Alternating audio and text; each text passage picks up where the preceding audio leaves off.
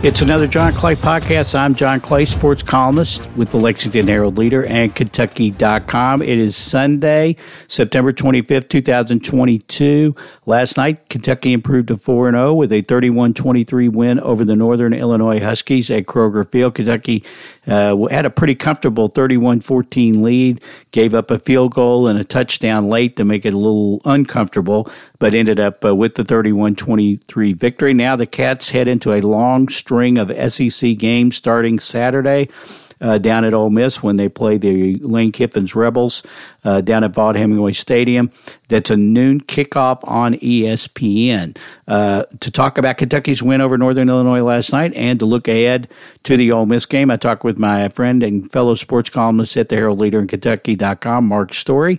We'll get to that in a minute. First, I want to remind you of a couple of things. First of all, you can follow me on Twitter at JohnClayIV. Second of all, I want to thank everybody who supports the podcast, which you can find on Apple, Spotify, Stitcher, TuneIn, Google Podcasts, and iHeartRadio Podcasts.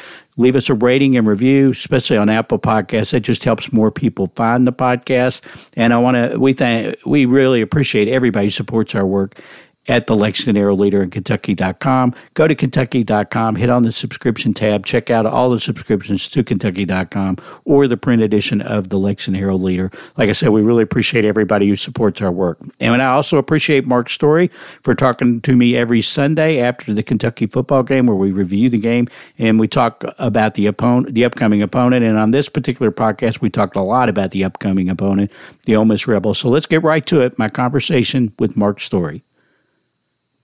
Okay, back with my colleague, Mark, and friend and fellow sports columnist, Mark Story. How's it going, Mark? Good, John.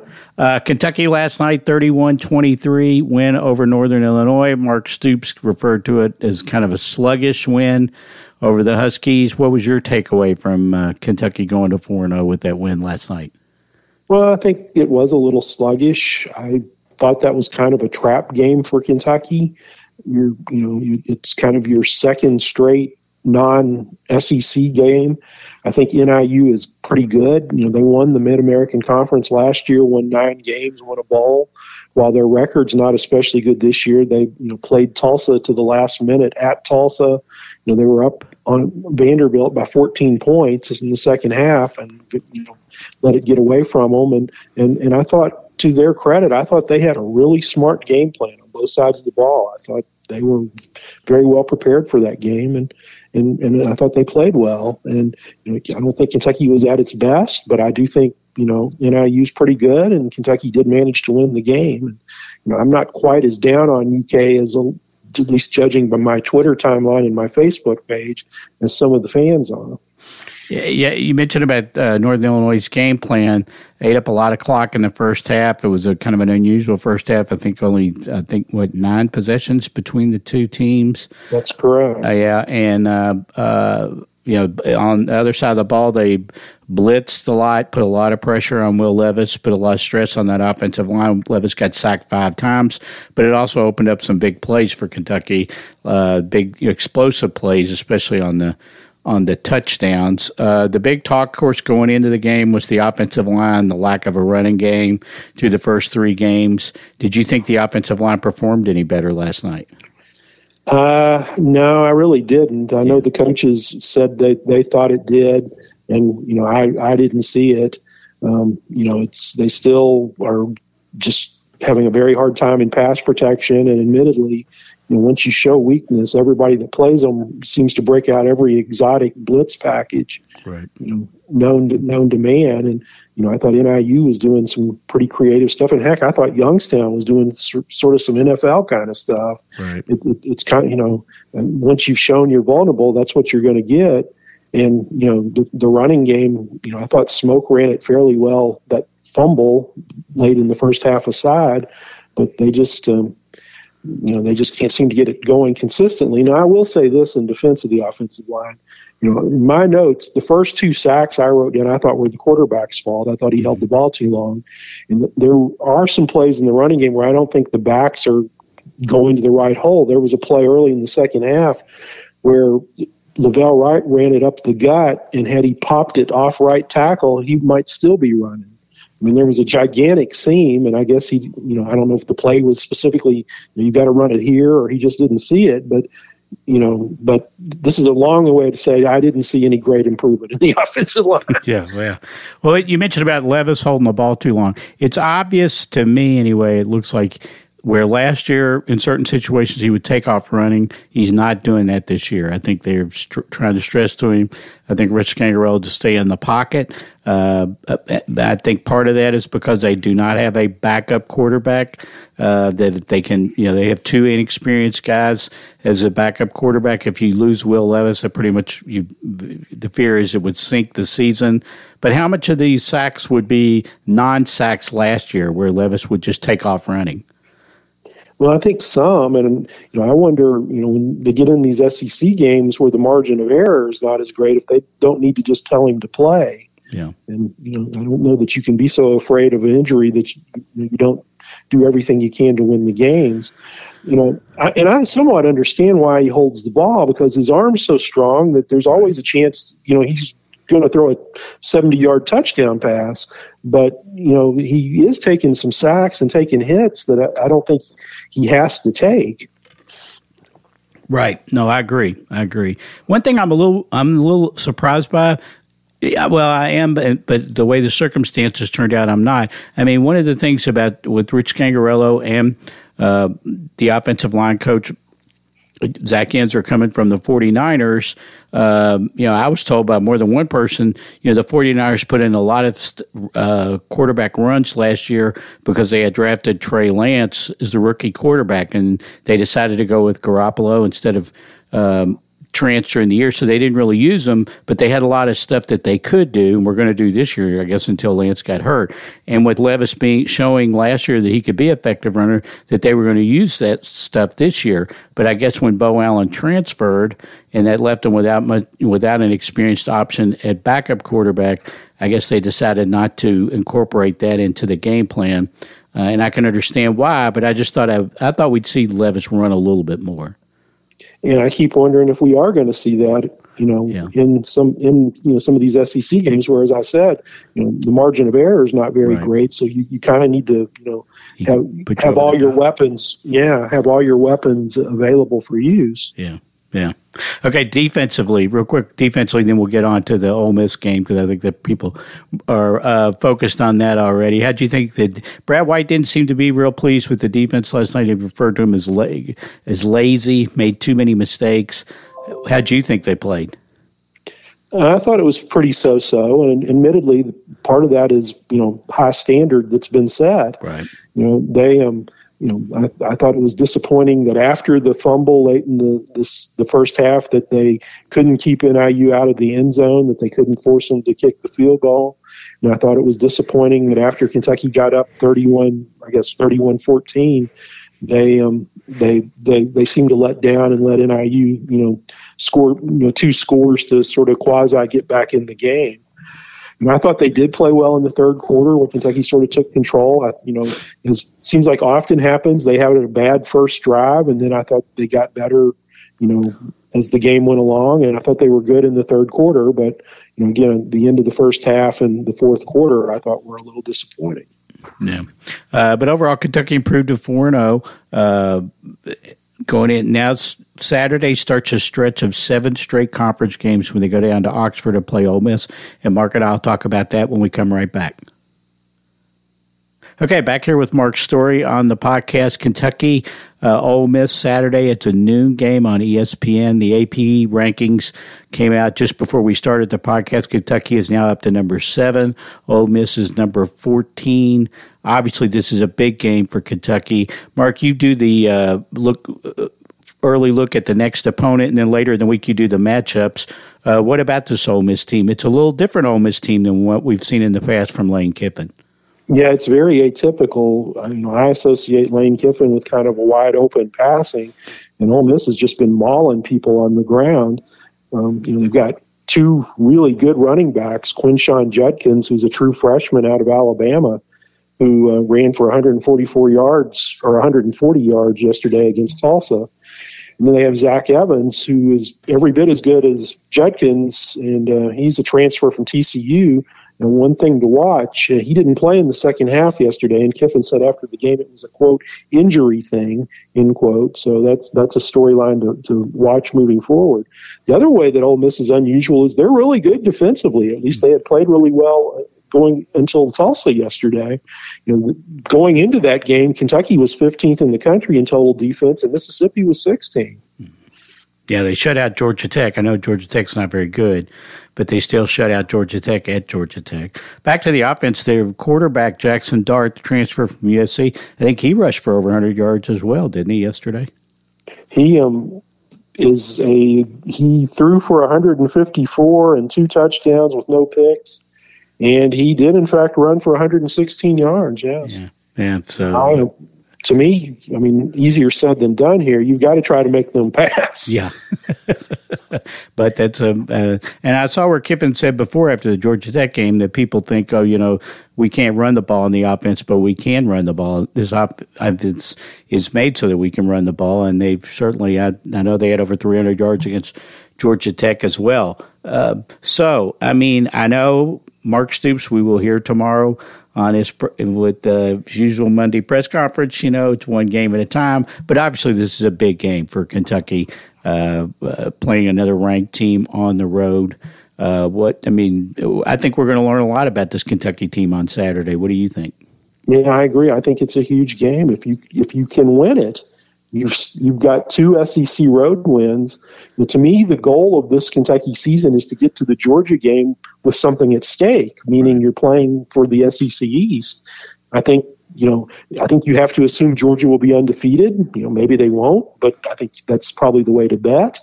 And that means if you're Kentucky, you can't lose more than one game. If you get to that game with one conference loss, then you would have the tiebreaker if you somehow were to beat Georgia. So to me, that means you've got to win at Ole Miss or at Tennessee. Right. So, it's a huge game. There's no way around that. One big boost for Kentucky is they get Chris Rodriguez back for this game. After the 4-game suspension, this will be his first game back. Obviously, Chris rushed for almost 1,400 yards last year. He was preseason All-SEC. This year, you wrote about this. I know John Hale wrote some about this last week. You wrote about this off the game. How much of a difference can Chris Rodriguez make? Can he be the answer to the running game ills, or is there more to it than that? I think we'll see that there's more to it than that, but it certainly helps. This is a guy that, I go back to the game-winning touchdown in the Citrus Bowl last year. There was either a missed block or a misread because they handed it to Chris to run around left tackle, and the Iowa right defensive end was completely unblocked and hit him at the 10-yard line, and Chris just ran through it and scored a touchdown. Right. That's the kind of thing he can do. Now, even a physically punishing running back, which he is, you need some holes. And, it'll also be interesting to see, I thought last year when they sort of gave up on the outside zone was one of the reasons was that C-Rod's just better in the inside zone. Mm-hmm. Now, I noticed that some of the coaches this year have said he's in practice has been the best back they have at the outside zone too. So it'll be interesting to see in terms of those stretch plays, if, he can plant his foot and go, because I think of him more as a straight ahead back. But, yes, I think getting him back is a big boost. How rusty do you expect him to be? Well, that's a great question. I think you have to expect a little bit of rust, but that's one thing about having him come back in such a big game. Obviously, a suspension, there's no way to control that, but it would have been nice if he, from a football perspective, he could have played last night. Yes. Yeah. I'll be interested tomorrow when we talk to Mark, asking him about what his plan was going in.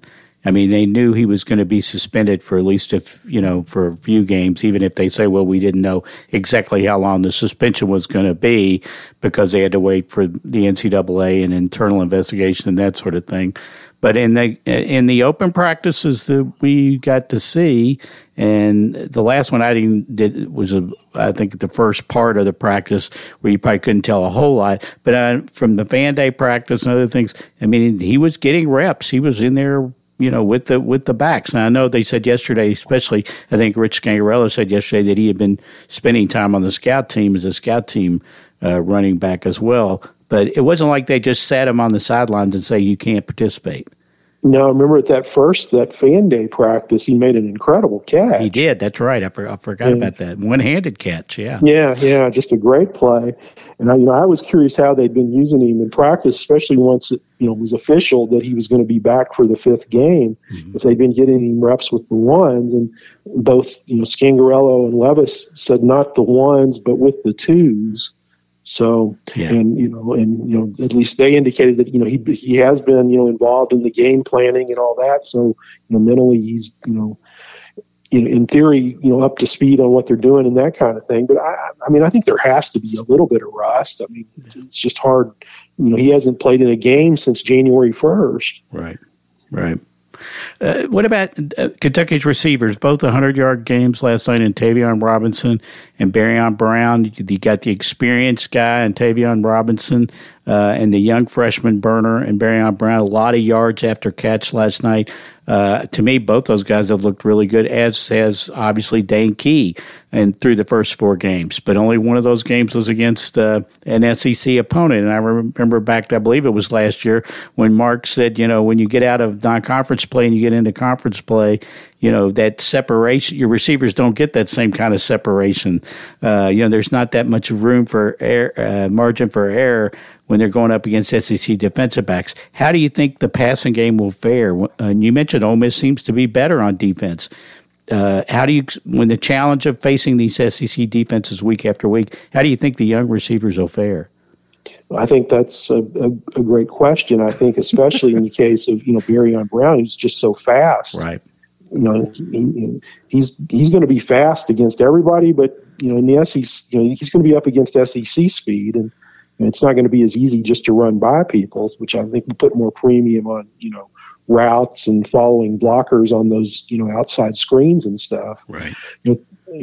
Robinson, I think, will be fine because, he's played high level, the ACC is not the SEC, but it's still, it's Power 5 football. Right. So, I expect him to be fine. The freshmen, I think, will be good because I think they're good, but, they're going to have to show it. It's certainly going to be more difficult against these next 7 SEC foes than it's been, against even really good MAC teams, which is, the one thing about Kentucky's schedule, it has been better this year than it was last year because, Miami is the pick to win the MAC East and beat Northwestern yesterday.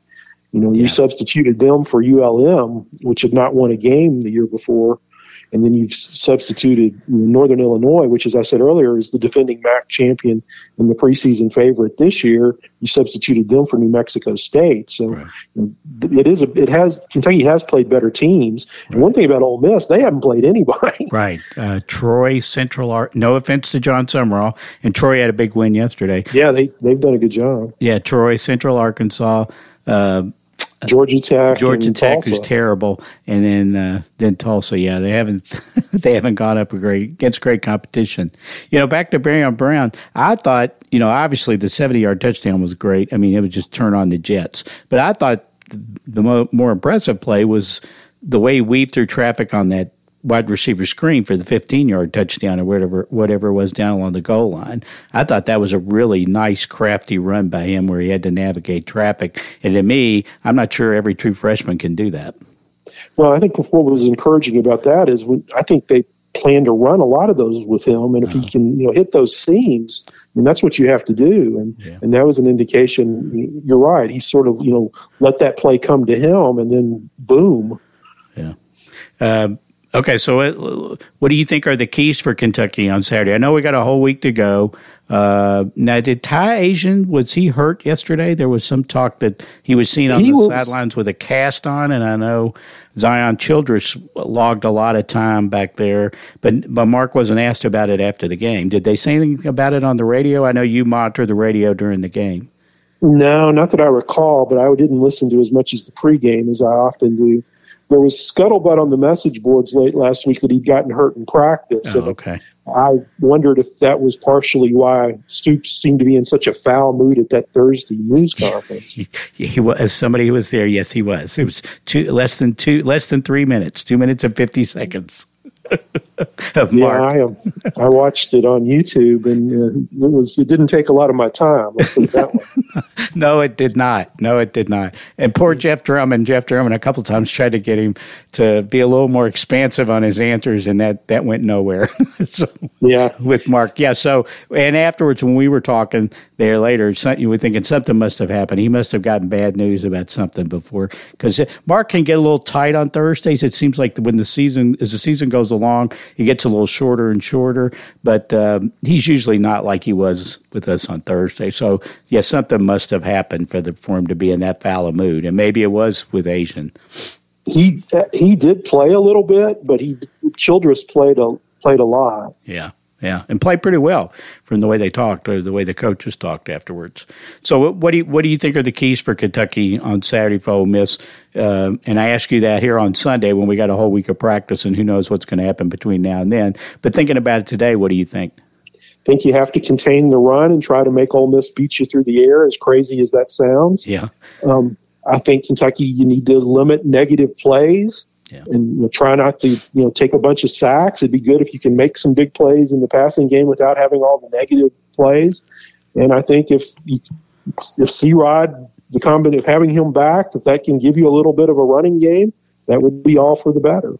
Yeah, I think the defense needs to start creating some turnovers. They didn't get a turnover last night. I think that would be helpful. And may be hard against Ole Miss considering they're gotten so run heavy here lately, but.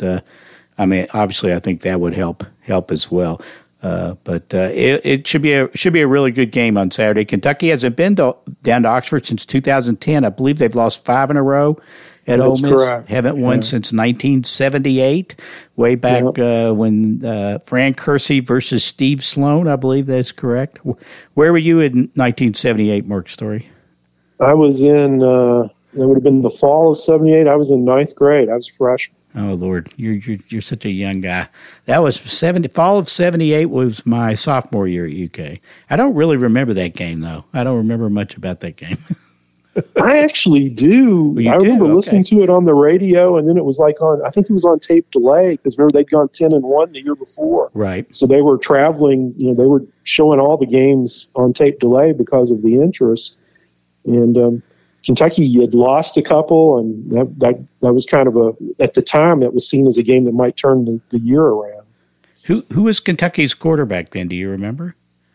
Was it Larry McCrimmon? That would be my guess. I'd have to go back and look it up, but that would be my guess. See who the quarterback was. But anyway, this year, though, we'll have different quarterbacks. Will Levis for Kentucky, Jackson Dart, the USC transfer from USC. I think it's also an interesting coaching matchup with Mark Stoops, obviously a defensive-oriented coach, and Lane Kiffin, who's more offensive-minded at Ole Miss. The only other time that they've hooked up was a couple of years ago during the pandemic, and Ole Miss won that 42-41 game in Lexington, which was a heartbreaker for Kentucky early in the year. I'm not expecting a 42-41 game Saturday, but who knows? Yeah, they sort of owe Lane a little bit. He's 2-0 against Kentucky, and both of them were in overtime. He was also the Tennessee coach in that 2009 game that I think the fans remember that Kentucky didn't have the ball in Randall Cobb's hands. Oh, yeah. Down in the red zone at the end of the game with a chance to win it in regulation. Oh, yeah. I just remember in the old stadium before they renovated, I used to walk out to go to the press conference with the fans. I've never been around an angrier crowd than that night. People were just furious.